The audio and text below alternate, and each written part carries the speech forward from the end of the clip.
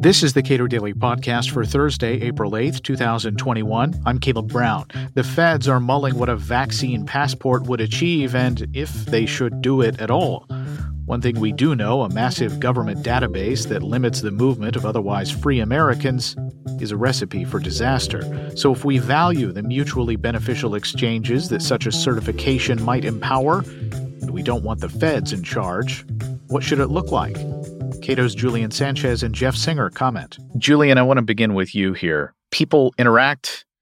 People don't want to interact with certain people for certain reasons, and the prevalence of an infectious disease with a high enough infection rate and mortality rate, if somebody is infected, and certain populations are more susceptible to that sort of thing than others, it seems reasonable to want to have assurances among private parties that the person I'm dealing with is effectively protected from this virus, and to allow ourselves to engage in as normal a way as possible, although that seems a pretty distant memory right now. What do we need to do in order to have that? Well, so we already have, records that individuals are given when they receive vaccines of those vaccinations. You've probably seen them on Instagram or Facebook or social media. When people get one of the COVID vaccines, they're given a little card with a CDC logo and a scribble of some information. And so these are records people have to show, yes, I've been vaccinated, but they're not particularly secure. That is to say, anyone with a laser printer could knock out one of those things on cardstock. So the question is, well, would it be desirable to have a record that was more secure, that was, for example, cryptographically verified, so that you had entities, healthcare providers that had been allocated the vaccine that would have a cryptographic key they could use to authenticate your name and the details of when you got the shot, so that you had a card or maybe a file on your smartphone that had a QR code or a barcode that could be scanned, that would have a kind of cryptographic proof that, yes, you really are the individual who this healthcare provider attests received the vaccine at such and such a date. And I think, that's a pretty easy question, is would it be desirable to be able to do that among private people? Yes. And I think that needs to be distinguished from the question of, well, when do we want this to be demanded? Because I think it's very easy to start talking about vaccine passports and imagine a world where there's some sort of centralized government database of everyone who's gotten the approved medication, and the government's going to decide who can participate in all sorts of regular routine activities. And that would be concerning, I think, for a lot of reasons. But right, the kind of systems that a lot of different groups are talking about developing don't really require anything like that. They don't require a central database of who got the vaccine. They just require a sort of standard protocol for the healthcare provider to be able to securely and cryptographically authenticate that this record is real. And then the record is something that is essentially the property of the person who has it. It's something that is given to you the same way the current vaccine record is given to you. And then there are a separate set of debates, I think, to have about, under what circumstances do we think it's desirable to have people asked to show this kind of evidence? But as long as you think there are some circumstances in which it is legitimate for a private entity to ask someone to demonstrate, reliably that, yeah, they're vaccinated, then whether it's a good idea to have that secure mechanism is, I think, a pretty easy question. Whatever you think those circumstances are, nursing homes, cruise ships, gyms, scenarios where under the present circumstances, it's either not really possible to have them function at all, or they have to function in a severely diminished way if they can't reliably screen and verify that, all right, everyone who's boarding this ship, everyone who's using this gym without a mask has in fact been vaccinated. And then, beyond whatever circumstances you approve of, there's a kind of policy debate about, well, is it desirable to have grocery stores asking this question? But the separate question, do we like this? The idea of a mechanism for the proof, I think, is a separate question, and one we can answer in the affirmative. All right, Jeff, every time I go to Costco, I have to flash a little card to walk in the door.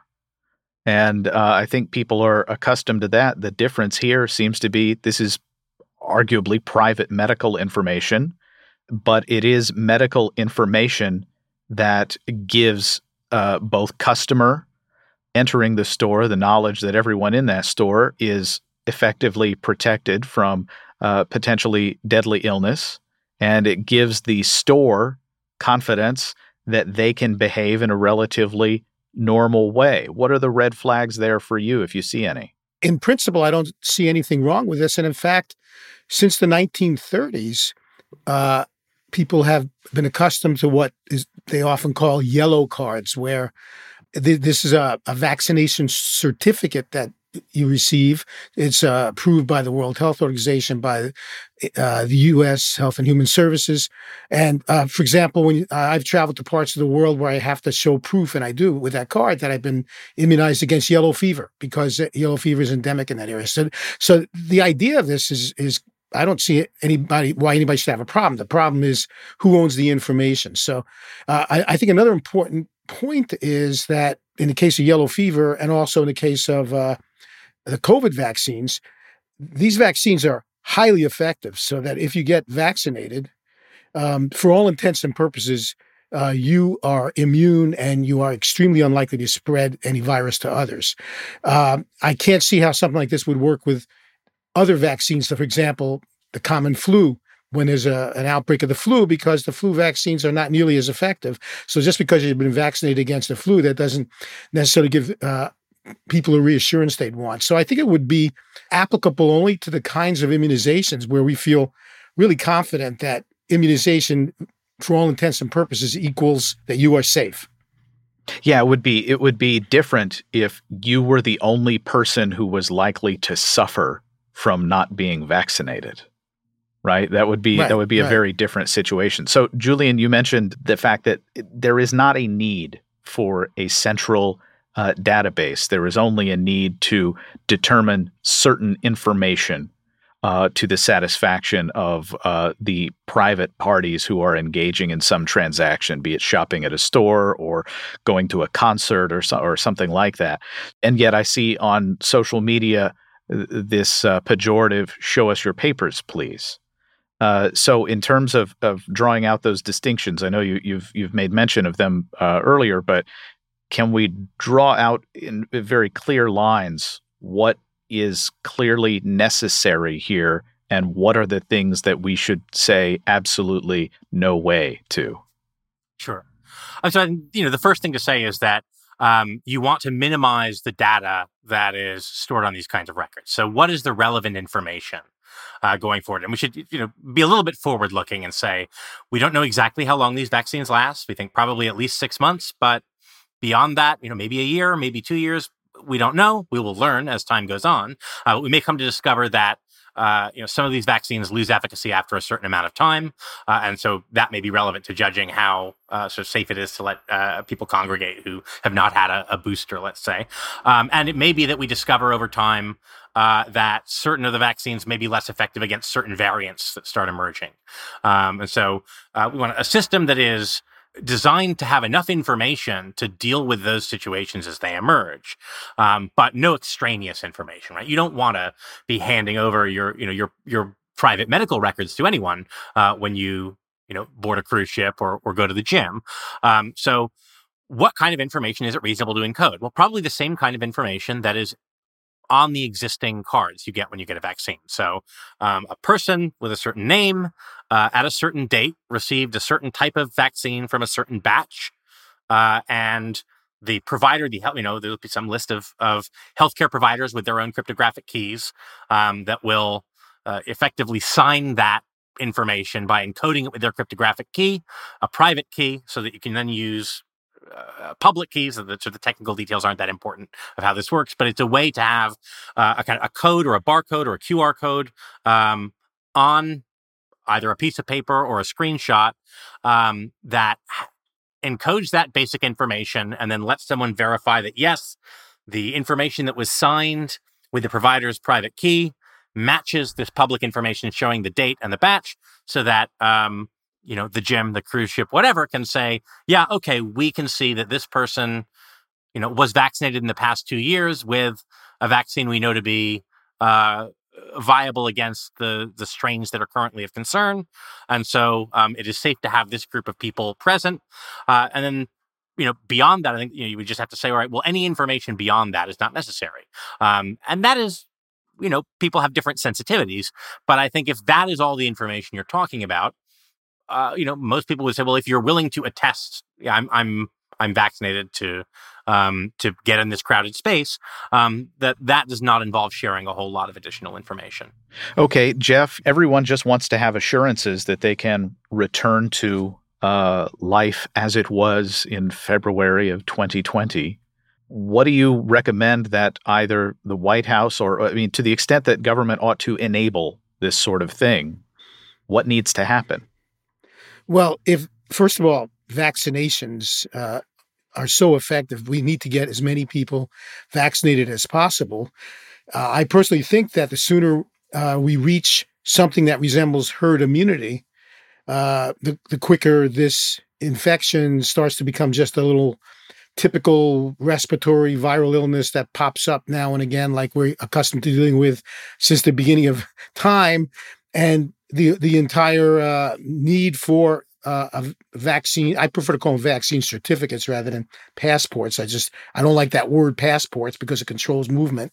But the need for it becomes less urgent. I mean, I'm hoping, in fact, that by the time the way to do this is worked out, it'll become a moot point. We won't even need it. And we'll just kind of drop the subject. So that what we need to do is just work hard at getting as many people vaccinated as possible.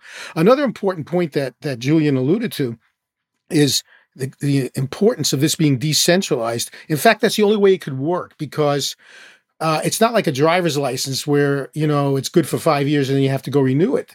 Depending on the vaccine you received, we may learn going forward that one vaccine has an efficacy that lasts longer than another.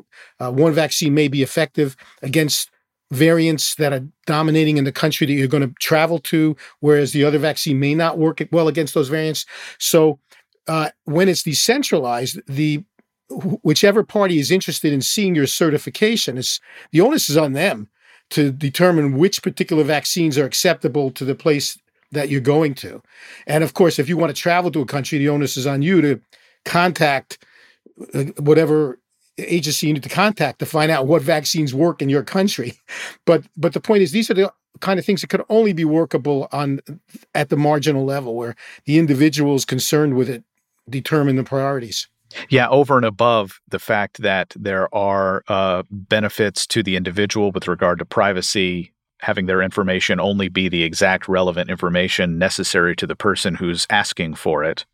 The other benefit could be, hey, look, this vaccine has been shown to be less effective in this location or after this amount of time, and those people could be alerted to their need to update themselves. That's correct. Julian? So, I think the government should operate with a pretty light touch here. I don't think we want to move to a world where the government is in charge of saying, these are the activities for which one absolutely must, have a certification and involve itself in policing that, except to the extent we may be, talking about things directly under the government's control, like visiting hours at a prison, for example.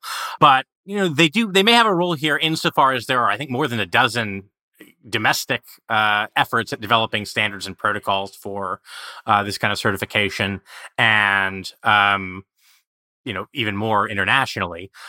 So to the extent the government is currently involved in requiring providers that receive allocations of vaccine from the government to provide a vaccine record to people who get the shot, that's already status quo. That they already are requiring, if you get vaccine allocation, you have to give people a record when they get it. They could say, okay, of the many standards out there, we could say, here are various acceptable standards for encoding that information so that everyone knows these are the ones that people are going to get when they get the shot, and say, all right, if you are a provider who's giving the shot, you must make available, if someone wants it, either a paper record or a digital form, or ideally both. And these are the sort of the abstract standards that are acceptable, so everyone can kind of be on the same page as to how the protocol works. And beyond that, I think they should remain pretty hands-off and let private entities and municipalities determine when it is appropriate to say, well, this is a service or a function for which we think we want to ask for this, and this is a function which either it's not necessary or, in fact, we're just going to maintain sort of the current everyone's masked and distanced scenario, and that people will make different decisions about that. Jeff Singer and Julian Sanchez are senior fellows at the Cato Institute. Subscribe to the Cato Daily Podcast anywhere you please and follow us on Twitter @Cato Podcast.